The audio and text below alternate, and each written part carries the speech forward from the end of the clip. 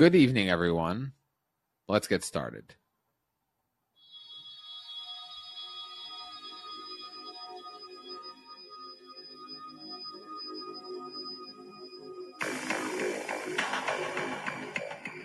The Grid. A digital frontier. I tried to picture clusters of information as they moved through the computer. What did they look like? Ships, motorcycles. Were the circuits like freeways? I kept dreaming of a world I thought I'd never see. And then, one day, I got in.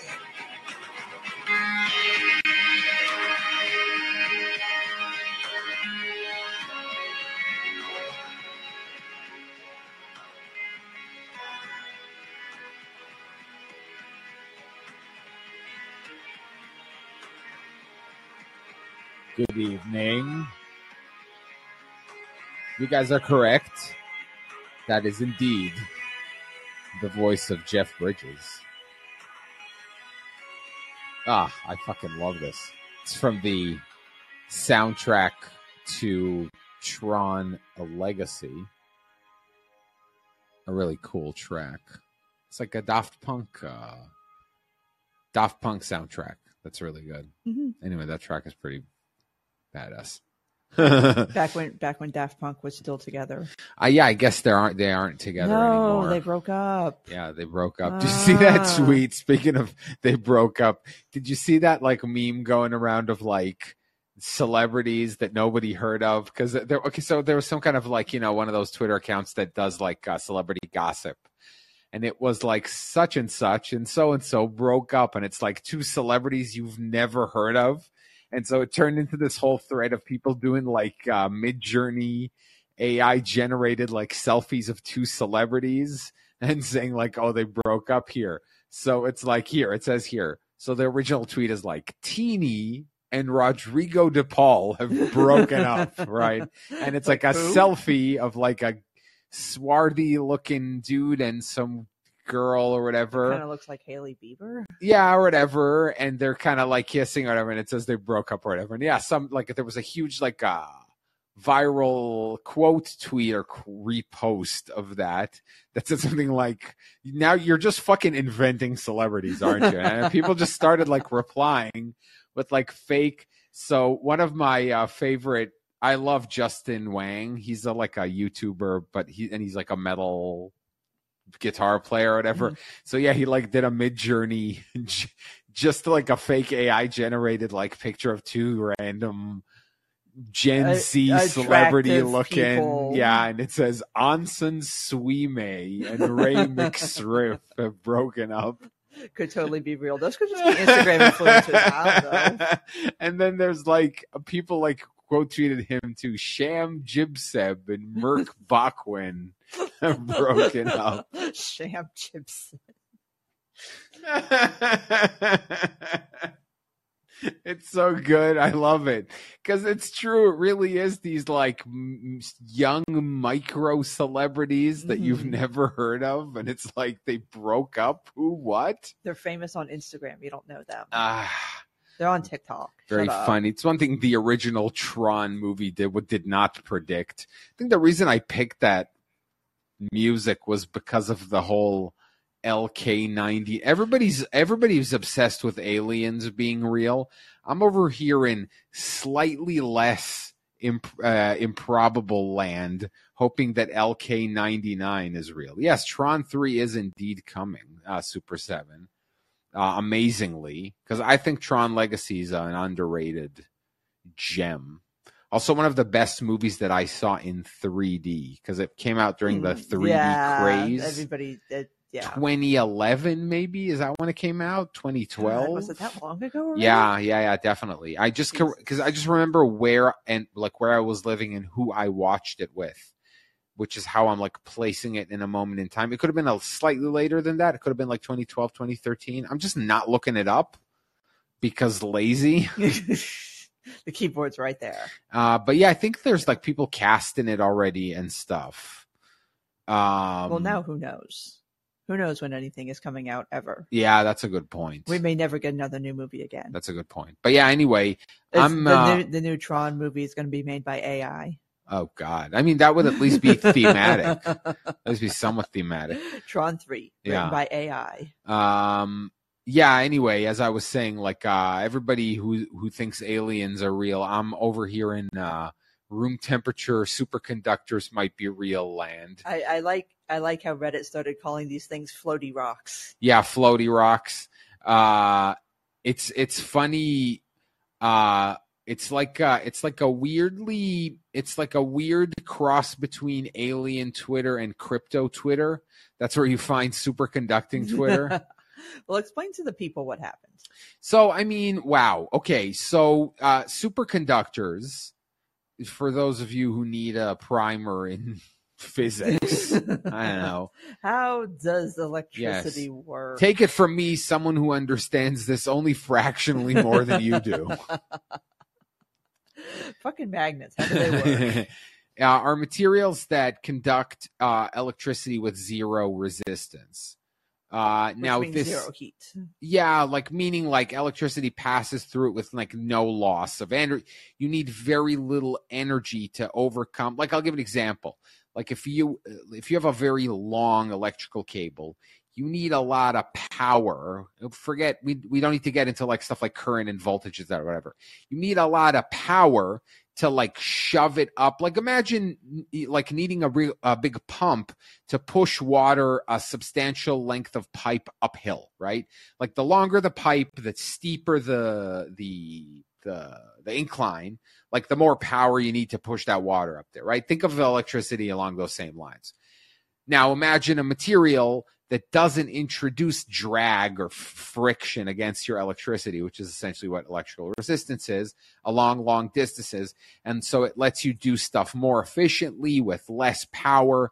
It lets you make motors with less windings. Like you need to like wrap the wires around the electrical motor fewer times so you can make them lighter and they require less energy. Anyway, long story short, everything electronic will be made differently if we discover this, just to give you an idea of how revolutionary it would be for like everything, right?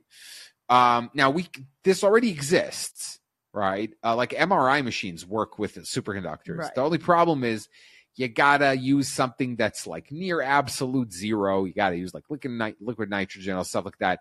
Or alternatively, or additionally, like very high pressure. There's like conditions that are expensive and difficult to achieve under which materials like become superconducting. So right, like and if you don't do that now, like you're going to burn up. Right. And from the heat, from the energy loss and friction and so like the holy grail of that is a superconducting material that works in room temperature or in ambient pressure, what they call basically like put a piece of metal on the table. Right, can just be like in the living room or not like the freezing cold server room. Right, you can have it do the little levitating trick that you can do with like a super cold superconductor where you pour the liquid nitrogen over it and then put it and it just kind of floats in the air. Floaty what rocks. They call the Meissner effect. Again, fractionally more than you guys. Floaty rocks. I'm not, but and so some lab in Korea, preprint paper, not peer reviewed. They claim to have done it. The thing is, like, because you think, like, how hard is it to find a material, right? Like it's hard?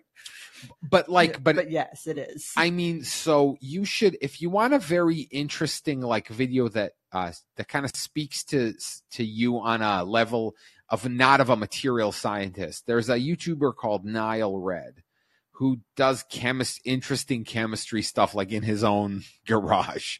And he made a superconductor that like actually succeeded using like lab tools and stuff. And it's very interesting. And the interesting part of that and his other videos too is some chemicals require like multiple processes. And you're like, how the fuck did they figure out that you need to like boil this with ammonia and then distill it and then take the distillation and cool it down and then mix it with this kind of acid and then distill it in this way again and then bubble it through this and filter it through that. And you're like, how did they even figure this out? And the same thing exists here. It's like, take a lattice of lead crystals and then bake it at this very specific temperature with this other powder for 24 hours. I don't fucking know how they even come up with these recipes, which is literally what they're called. But apparently this also is like a relatively easy to replicate recipe. That's in quotation marks because, again, you got to use very pure materials and you got to bake it for many, many hours in a very controlled environment and in a vacuum, all kinds of crap like that. But people are working on it, and there's some... The problem is, again, the internet being the internet. There's lots of rumor mill. You don't know what exactly is true and isn't. There's a lot of claims. I mean, the New York Times finally wrote about it now. And I think Korea, which is where the initial claim was made, now has like an official committee that is, like... Because people wouldn't shut up on the internet. Well, I mean, look, again, this is an important, and like I said, unlike aliens, this doesn't require me to like disbelieve many things I know about physics. There is nothing in physics that contradicts the possibility of having an ambient pressure, room temperature superconductor. Like I said, it's a thing we can do under certain conditions. And the idea is, can we find a material that does this under other less extreme conditions? It would just be harder to achieve, because there's acids that are there's all kinds of materials that are like reactive in room temperature that are very hard to achieve because they're reactive at room temperature. And so you gotta like make them in a lab in like an argon atmosphere, because the second you put them outside, they burn up. Maybe we should ask the aliens. Yeah, that is true. Someone did mention the interesting coincidence between all of these alien hearings and this news, because presumably an alien technology that allows interstellar travel would probably be at least somewhat superconductor based. It's aliens. The aliens gave us the recipe for LK99. Look, the story isn't going away, which is interesting because I follow stuff like this when potential breakthroughs in material sciences. Something like this happened like 2 years ago, where there really was a big hoopla about it, and then the paper was in Nature. I think it was retracted. There were problems with it.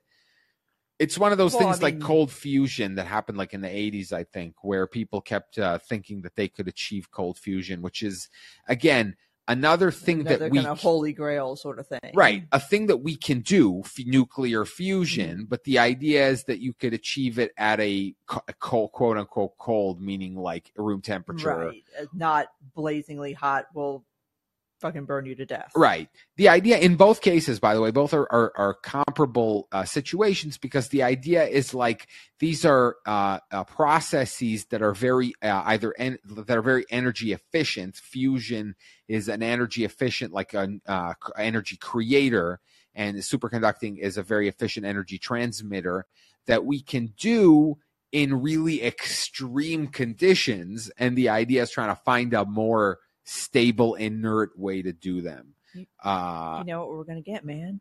Yeah, we're gonna get bullet trains. That's another. So that's another very important application is the idea of like maglev, magnetic levitation. Yeah, I heard Japan's doing something like that now. They've got they have like superconductor train that they're getting ready to launch. I forget, it's between Tokyo and somewhere, but it's supposed to reach speeds of like 311 miles per hour. So we can we can do magnetic levitation now without superconductors. It's just way more energy intensive and difficult to do. That's the idea. The thing is, because superconductors also are very strong magnet repellents, or they themselves diamagnets, whatever. It doesn't matter. Magnets. You could do it. You don't know how magnets work. Nobody knows how magnets work. Yes, there's a lot of like frictionless type technology that you can do. It's also going to be good for quantum technology. That's the worst thing ever would be like AI that's powered by a quantum LK99 superconductor quantum computer. Yeah, ambient temp superconductor. Yeah, we're going to be mega screwed once that happens.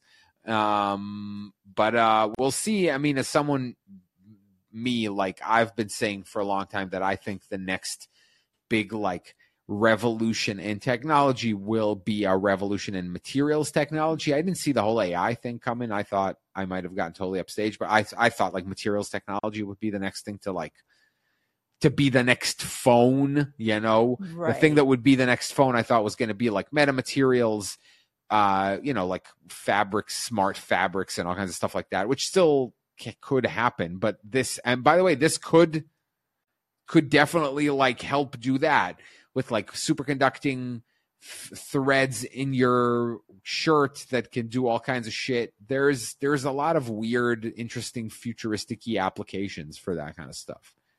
Well, people like AI because it's sexy and fun and you can do like funny things with it now, but like superconductor tech like that would have a lot more practical, like even on the consumer level applications as far as making electronics smaller and lighter and cheaper. Right, your electrical bill, yeah. electrical grids will become cheaper to maintain. Heat, climate. I mean, it would solve climate change, kind of. I mean, I hate to like I don't want to overstate shit, but no, but I mean, think of it. But because I'll tell you what, because the stuff like heat pollution from electrical grids, right? It's a lot. And it's something we consider automatic. It's like, how like breakage, like if you consider your overheads, if you're like a shipping company, there's a certain percentage you're like, that stuff breaks, right? It's going to break. 3% of stuff breaks. It moves. There's an accident. Doesn't matter. You write that shit off, right? So when we do all of our calculations about like reducing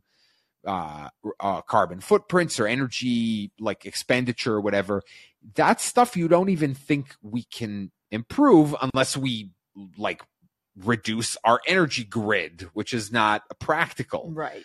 But if all of a sudden comes along a technology that allows you to make the energy grid itself more efficient, forget having to change energy sources. Just the fact that the energy moving along your grid does less pollution is like a huge improvement and an easy thing to dump money into. I think there could be a really good consensus about like, because it would improve America's. It's like a good big infrastructure project, right? Lots of jobs. It's good for climate change. It's good for efficiency. It'll bring the costs down for the American consumer. It's like easy bipartisan type thing that either side could easily run with. But I mean, that's not going to bring about the glorious communist revolution, though.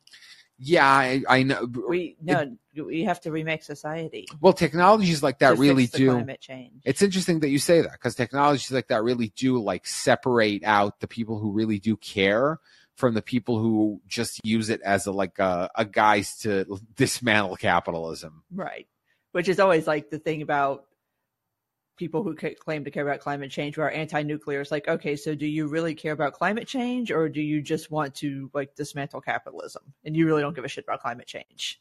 And so, nuclear, obviously very important. That's also why nuclear fusion, which is, in general, energy production via nuclear fusion reaction is another holy grail tech, which again, we kind of are able to do a little.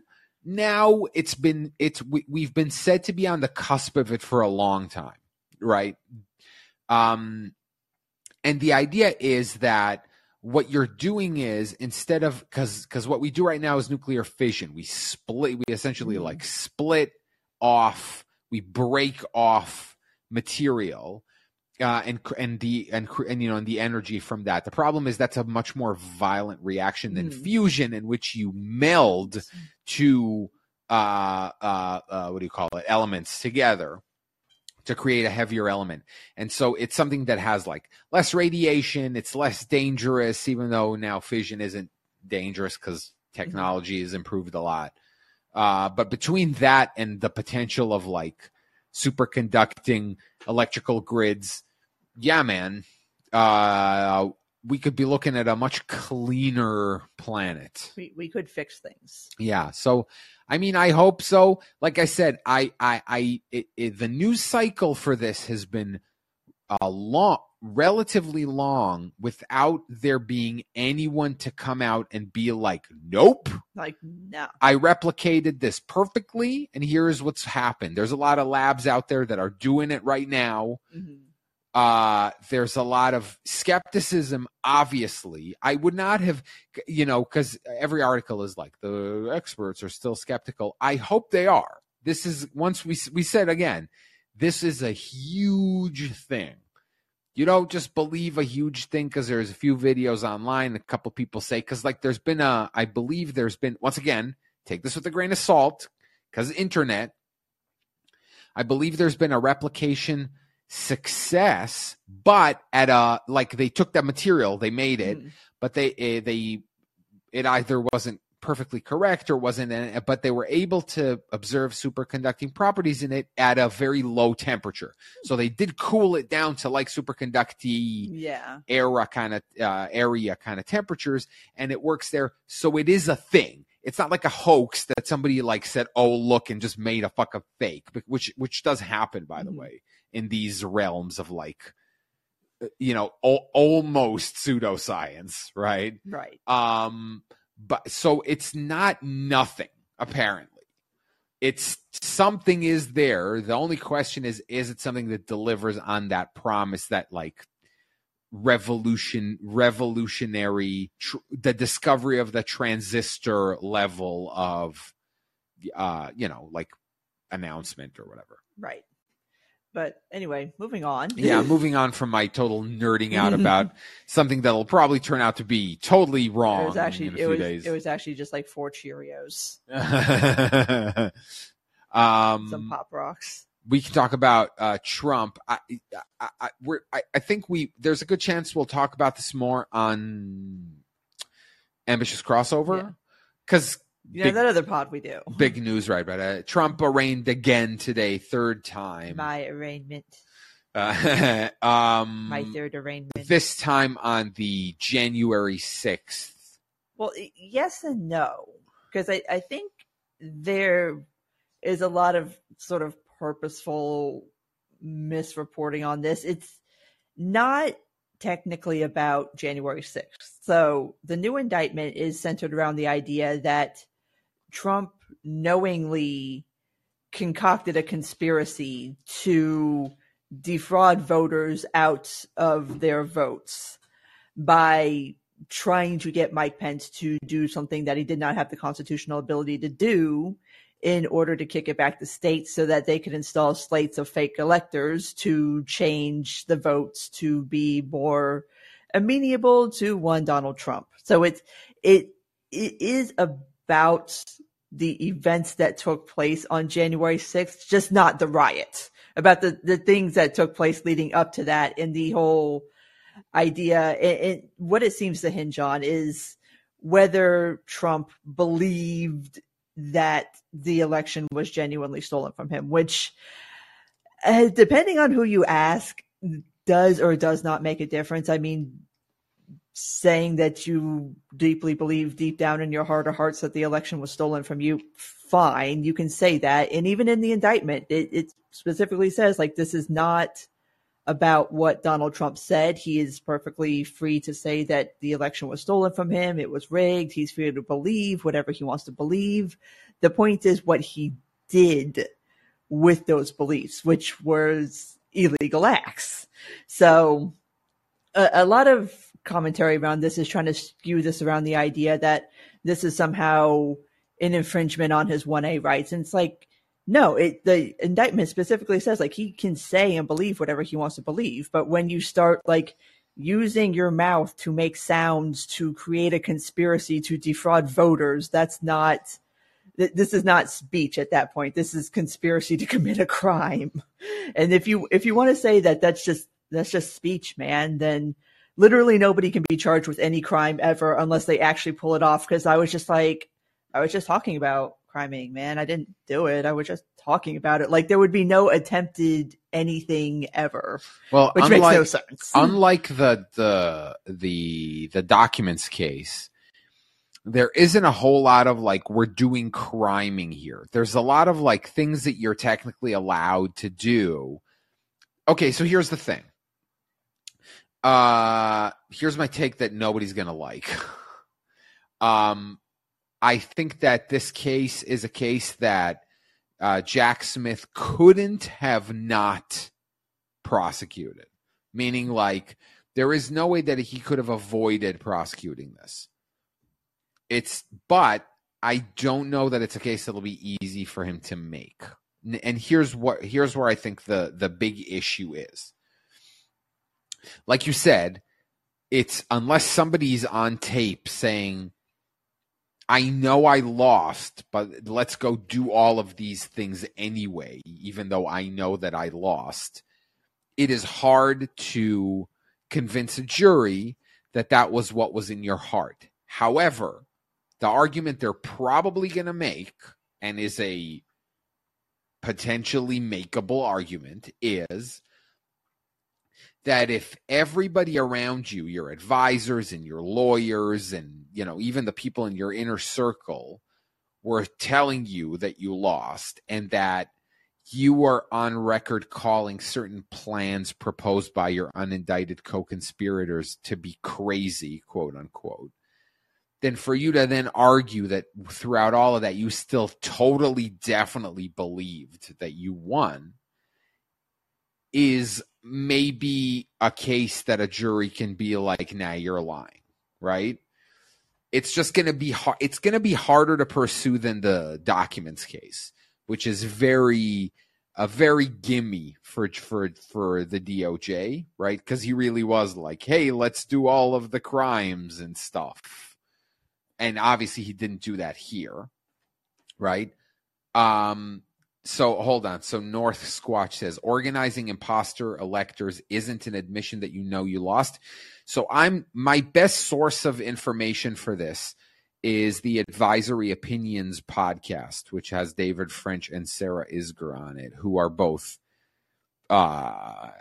like experienced lawyers. Sarah's husband argues before the Supreme Court. Oh, actually, whatever. And they're very fair about this. And what they said is that is not actually so they posited a scenario like this, a scenario in which they say, because let's say the election was stolen. Okay, let's just say hypothetically for a second, or that there is a suspicion that the election was stolen. And so the lawyers say, we need to prepare a slate of new electors. And then if we turn out to be correct, then we have a slate of electors ready to go, like if we pursue this as a court. And supposedly at some point, this is what Trump was told. I'm sorry, the RNC chairwoman was told this by one of the people. I think they assume it's John Eastman because, they're unnamed. So John Eastman says to her, in the indictment, it says he and Trump lied to her, right? It's unclear if Trump actually was in on the line because Eastman did the talking, right? But Eastman said to her, look, we're trying to pursue, there's some kind of irregularity, and we're trying to dispute it. And so if it turns out that we're right, we want to have a slate of electors ready to go. So you should go pick out a slate of electors. So she was under the impression that this wasn't just something that they were going to use. It was something that they wanted to have prepared in case their case was proven to have merit, right? But that's what I mean to respond to North Squatch's question by the idea behind this is what they're probably going to argue in court about organizing imposter electors. They're going to say we didn't do that, right? Or whatever. Or Trump would say I didn't do that. My lawyer said, look, we need to prepare this in case the case, or that's going to be their defense most likely, right? Because remember, there's a big difference between what you think and what you can actually get a jury to vote on, right? But here's the thing. Mm-hmm. If it was just doing that in a vacuum, okay, yeah, that's still shady. But that was clearly not the plan, because Trump repeatedly tried to pressure Mike Pence into not certifying the election, which means obviously you had a different plan for these alternate electors other than just, hey, let's just have them on deck in case one of these cases pans out. That was clearly not the intent of what was going on here. And so one of the defenses I've seen is like, well, how are you going to prove what somebody like really thought or felt? Like, well, you can prove that by looking at what they said and did. Yeah. No, so you're that's what I'm saying. I'm saying what Jack Smith will almost certainly argue is, look at all, like, everyone around him said that, said you lost. There's no way that he still really thought that he won. Like, by what argument could you say? And so, of course, he can argue that. The question is, once again, can you say to a jury, can you make a compelling enough argument to a jury that he's lying when he said that he believed that because of, like you said, all of the context, which is also like why I agree with the people who said that this case should have been brought up. Like, for example, National Review, their editorial board said this case wasn't strong and shouldn't have been brought. But then Noah Rothman, who they recently hired, did a counter piece in National Review saying, no, you're wrong.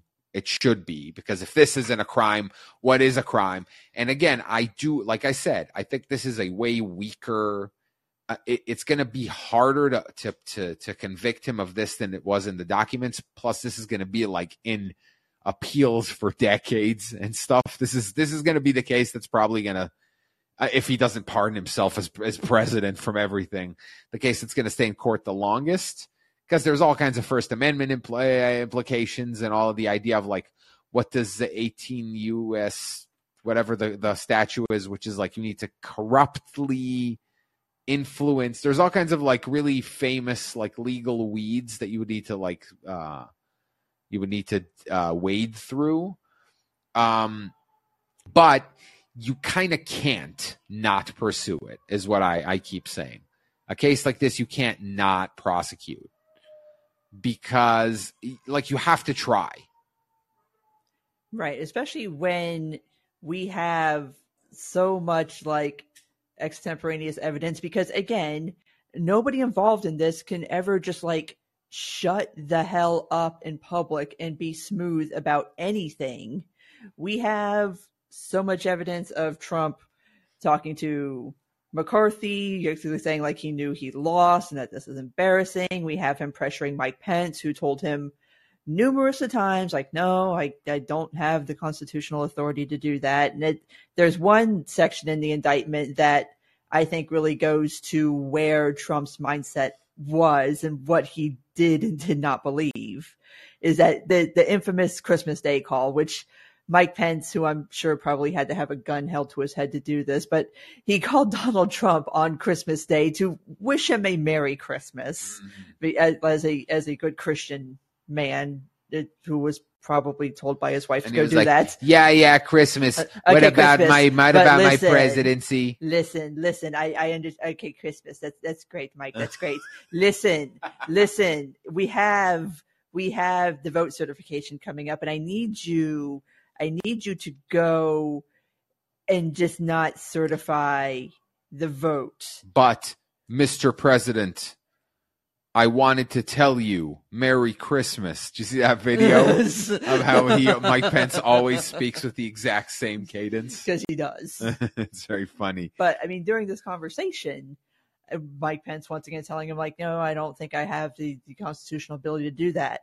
Trump's response was, you're too honest.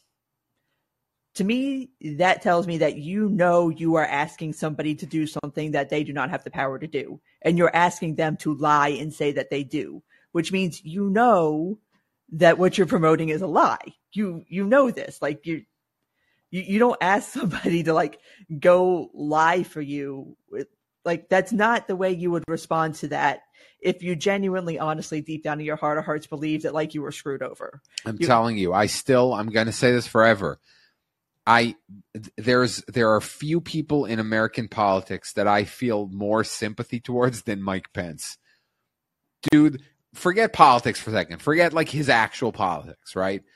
Dude was like a fucking trooper, right? He's a straight-laced, fuddy-duddy, old-fashioned Midwestern conservative. One of the last of like the old guard conservatives, believes in the 13th Amendment or the 13th. And yeah, and plays again and plays the political game perfectly. Yeah. does the politeness thing and the whatever, Like all that shit, right? Right.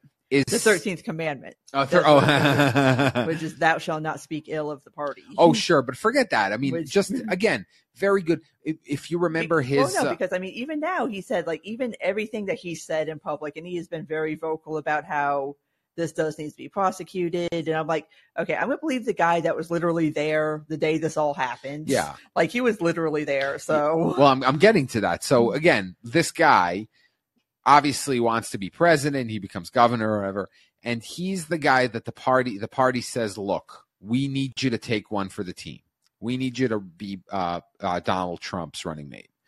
This guy who is a casino magnate who is married to a previous nude model and is famously involved in sex scandals Right. and runs a beauty pageant and is whatever, philanderer, all that shit, right? Someone who is the complete opposite to you in every kind of moral way or whatever. We need you to be the guy who balances him out for like conservative values. And I'm sure he and his wife sat down and had a long ass pray about that shit, right? They had a long chat with God, as people of their religious proclivities are wont to do. And he decided, I'm going to do it. You know, I'm a good party member. I'm a team player. This is, you know, and I could be vice president. That's, you know, I want to be president I mean, eventually. usually right. That's a good path to Right. the presidency. Usually. And what he gets in return is this. he gets the residual stink of like the bile that Trump got about everything, and then he gets like Trump's fans calling to Literally hang him. and now having like obviously like done the thing that his like moral code obviously told him to do, which is like not Right. decertify. Obviously he couldn't do it anyway, but whatever, he didn't even try. Right. And now was very honest about all of that shit. It is now hated by Republicans and not loved at all by Democrats. The guy is fucking he's jobing it up here. He's just out there on an island all by himself. Just Yes. Mike Pence. Why hast thou forsaken me, God? I God. did everything you asked. Yeah. I mean, I was a loyal servant to you, my lord. Why have you cursed me so? so like I said, I don't know. I'm telling you, I think that deep down in his heart, Mike Pence thinks like, what did I do to deserve this? Right. So What did I ever do? Does this mean that Mike Pence is going to be president after all? I probably not. Probably not. He's going to become a super villain. This is Mike Pence's villain origin story. He's going to follow the Job arc, and he's eventually just going to be like God Emperor of America. Oh, I like that. Sure. After the rapture or something, that he's going to come back. We're going to see just Mike Pence just like crawling down the street covered in boils, just saying, God, why did I do? And God's be like, oh, okay, I'm done. Okay, listen, you get to be president now for like 12 years. Okay. I'm done fucking with you now. So yeah, again, another indictment for Trump. His lead in the primary does not appear to be shifting at all. My God, the DeSantis campaign. I don't know. I don't know what happened. Well, I do know what happened. It's just wow. I mean, people compare this to Scott Walker. I'm like, this is way past the Scott Walker implosion. No, it's a different scenario too. This is much larger and messier. For whatever reason, this is going to seem like a weird comparison, but the DeSantis primary strategy reminds me a little of Obama's foreign policy strategy. What, did he just listen to everybody online too? Well, no. So Obama's foreign policy strategy was our friends, they're already our friends. We don't got to be nice to them. Yeah. We need to be nice to the people who don't like us. We need to try to get them on our side. And if we insult the people who like us a little on the way, it's fine because they like us. Which explains why you do things like deal with Iran that That would, yeah. I mean, that was literally which you know is going to piss off Israel and Saudi Arabia. Yeah, that's what happened. What happened was, and now they're saying, speaking of which, they're saying that Israel and Saudi Arabia might sign a formal peace agreement. You don't understand. I need you guys to understand, because when the Abraham Accords happened, and Israel normalized relations with like Bahrain and the UAE. Smarmy ass fucking Americans were like, those countries weren't even at war. Blah, it's not even important. It's just Trump and Bibi trying to get some kind of empty victory. Meanwhile, people in Israel were looking at each other like, okay, what the are you? We could go to Dubai. I don't think you understand the mental sort of the mental barrier of that. Of a peace agreement with Saudi Arabia. I can't even, I'm trying to think about it. That would blow my mind more than the fucking superconductor.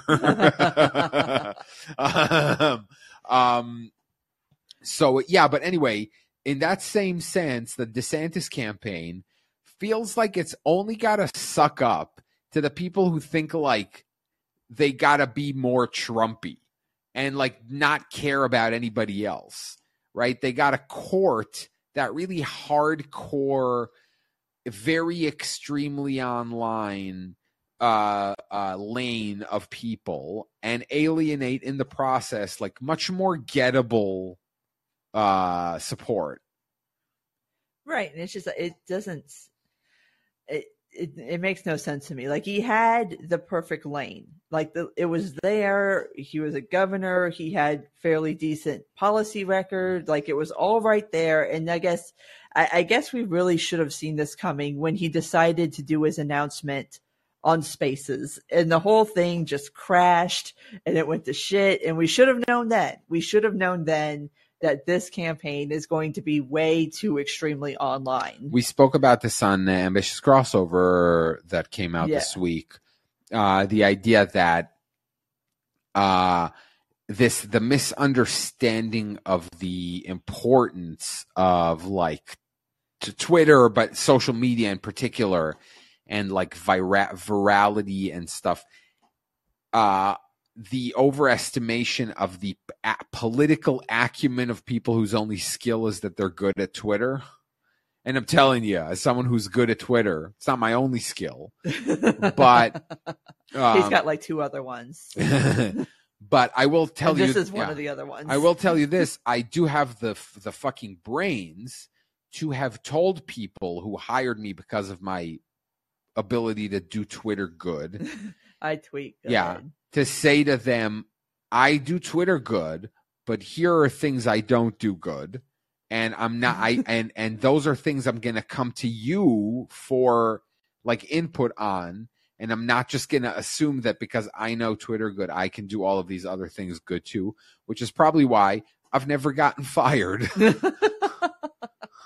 Well, that you've never used Nazi imagery in a video. Well, sure, but I'm also saying and it's so I understand. And by the way, I've also been hired for jobs by people who understand why the thing Jen is alluding to, the Nate Hawkman story.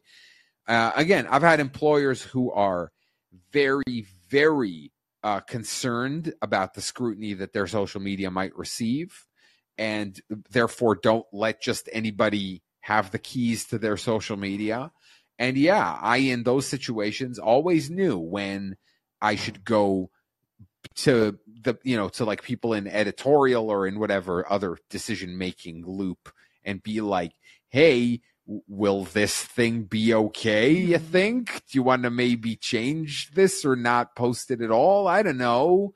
I don't want to make that call. Well, funny, but finish your story. No, I'm just saying that's because because the Hawkman story kind of continued on after we discussed it, because I think it was Monday Semaphore dropped a story about how it wasn't simply just Hawkman going rogue, but that these videos were edited and approved of by top campaign brass, including allegedly Christine Pushaw, who is head of communications. So a very common thing that internet meme creation, the meme creation economy does is brainstorming rooms, chat rooms, Slack, WhatsApp groups, war rooms, DM groups. It's not even a war room group. It's like a brainstorming. No, they're all war rooms now because it's a war room. Yeah. And again, I've worked in like digital marketing departments. It's a thing. You throw around merch ideas. You throw around, ideas for snappy titles for podcasts or events or sales or all kinds of stuff. It's common. Right. It's like a writer's room type thing. I bet say like nobody is an island unto themselves. Like, of course, you like run shit past other people because maybe they have like a funny idea or something. Now, the problem is in the age of teleworking, what do you call it? Remote work. Right. You can't just sit in a room and have like a whiteboard. There's a paper trail or a digital paper trail for everything. People be taking screenshots of everything. Yeah. Look, Snakes. I was told once at a place of employment, the first time I ever worked for a place that had Slack, rule number 1 was think about Slack as though we're tweeting it to each other. Because meaning it will get tweeted out one day. Well, that's the thing. They said at any given time, somebody can just decide that they hate us and angrily quit with all Slack logs and stuff. Don't say anything in here you wouldn't tweet. You want to tell me something that you're afraid somebody might like use against you? Fucking, give me call me on the phone. Use the phone like a phone. You don't call me on my cell phone. All right, Drake.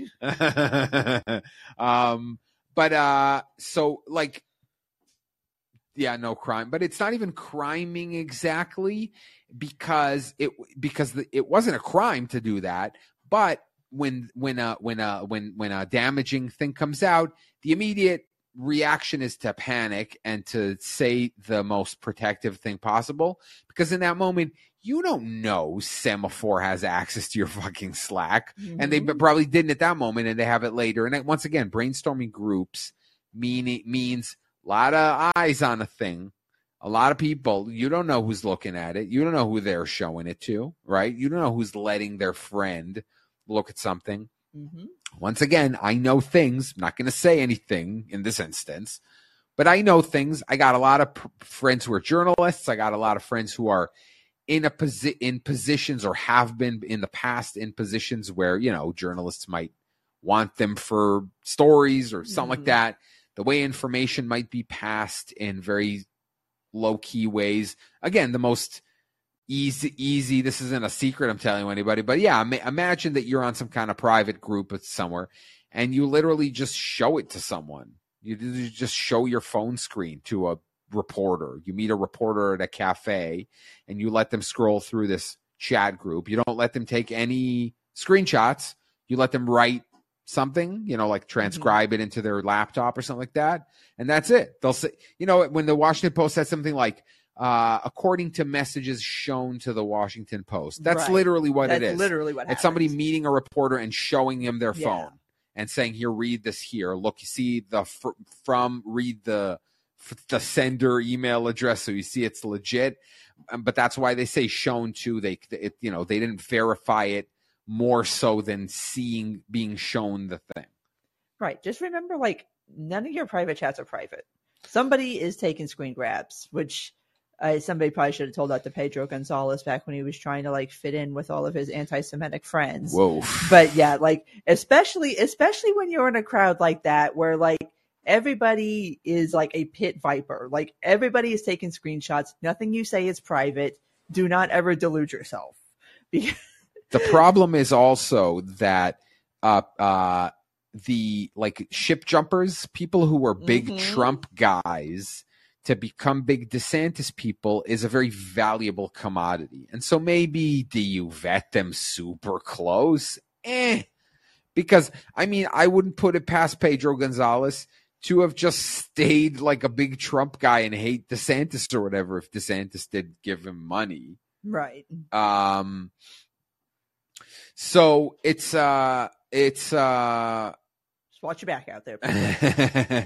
Nothing you say is private. So yeah, anyway, we're heading once again. I said I offered a deal to Satan today, and that deal was just give me the superconductor and I'll take another Trump versus Biden. Fucking whatever, fine. I'll stop. I mean, stop getting mad about it. One of them will probably die on the campaign trail. Come on, they're old. One of them's gonna keel over. Like, I'm just, you know what? It's really weird. Like, we just got burned, right?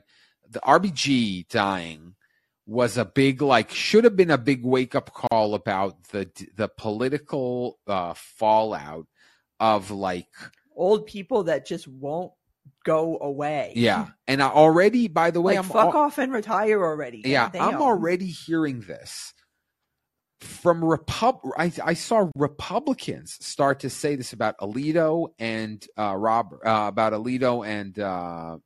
Thomas. Mm-hmm. Like, if a Republican wins in 2024, Alito and Thomas should consider retiring, because otherwise, think about 8 years after that, what's going to happen, right? It's gonna start happening. Stephen, like Breyer, there was like definitely huge pressure on Breyer to retire, because they were like, you're not going to pull another Ginsburg on us. It was a disaster for Democrats that just retire. Like, that was, everybody was always so like sad, oh, I can't believe she died. Like, she could have retired when Obama was president. Like, this is a completely self-made problem. Yeah. Like, you could have just cashed in your chips and retired, but no, you wanted to die on the bench because you're fucking clinging to this nonsense instead of just like retiring and sleeping in every day and just enjoying the rest of your life. Yeah, Doug Burgum, Super 7. You think Doug Burgum? I actually think that in a scenario like that, in a scenario in which Trump dies and DeSantis fades, I think maybe Tim Scott could be the Republican nominee. I mean, this is a problem in both parties, but like, the benches are very shallow. Well, no, you know what? Here's the thing, though. If Trump, I do not wish death on anyone, period. Full stop, right? I don't wish death on anyone. But this isn't a but even. When Trump dies, because eventually he will. Yeah, he will die. Like, the only person that's not going to die is Henry Kissinger. Yeah. Like, the rest of us are going to die. Speaking of people who made deals with Satan. He's never going to die. Apparently, Liev Schreiber plays him really well in the new Golda Meir movie that's coming out. Yeah, with Helen Mirren playing Golda Meir. She was gonna do an interview, I think, on like one of Tablet's podcasts, but she can't because of the SAG-AFTRA strike. She can't even do. Oh, yeah, she can't promote. Right, correct. Oh, that sucks. Yeah, interesting.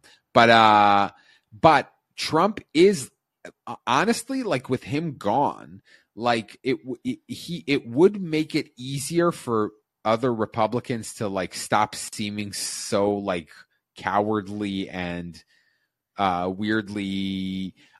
On the other hand, he might become like a huge like martyr. He might become one of those like untouchable. How dare you speak? He may be, unfortunately, like the new Reagan, where it's like you just got like 40 years of people just like worshiping Trump and be like, we need another Trump. The same way we did with like Reagan. Like, I miss Ronnie. Yeah, I miss the old Gipper. People are going to be like, I miss Donnie. Remember Kofefi? Man, remember hamburgers? Remember I love Hispanics. Remember Yeti pubes? Remember spilling the salt with Shinzo Abe? Remember the koi pond, man? That was some times, man. He dumped that whole box of salt right into that koi pond. Remember the being told about RBG's death? With Tiny Dancer in the background. You know, it come to find out that like that whole thing, like he lied in that moment. Like he knew. Oh, he knew. That wasn't like the first time he heard it. Of course.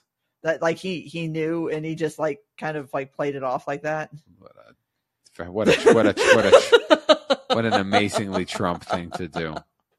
See, this man fucking lies about everything. Like I mean, like in a situation like that where there was no point in even lying, he could just been like, "Oh yeah, man, I heard that before I went on the stage. Wow. Yeah. What an icon, man." Yeah. Oof. Super 7, I think Stephen Amell was really dumb to say what he said. Forget for a second if you agree with him or not. If you're an actor and your reaction to a SAG-AFTRA strike is to be like, strikes are bad, it's dumb, don't do that. You're just asking for fucking trouble, man. And I will say this. I think that one of the main reasons that I think people misread this and should probably tend to be more on the side of SAG-AFTRA than maybe they are is that the face of the strike happens to be like big celebrities and stuff, but the people who really suffer from stuff that like SAG can help them with are like work-a-day, like people who do small time shit and like, live paycheck to paycheck and can get legitimately fucked out of money that would absolutely help them. And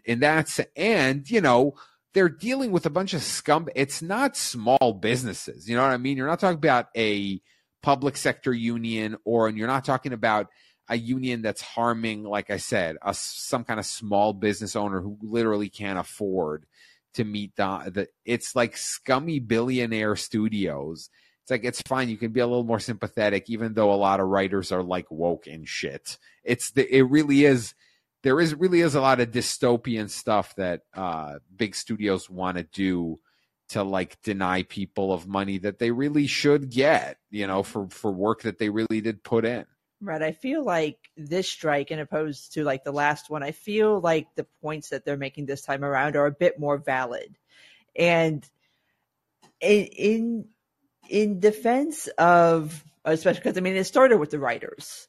So in defense of the writers, in defense of the actors, the industry has changed so much over the past 20 years that it's like, it's very hard for like contract law to keep up, because it's like, okay, you contract to make a show under these circumstances, and like 5 years later, the industry's completely changed, and your contract doesn't cover like how this show is being distributed now. So now you don't get paid for it. So like, I can understand. Yeah, that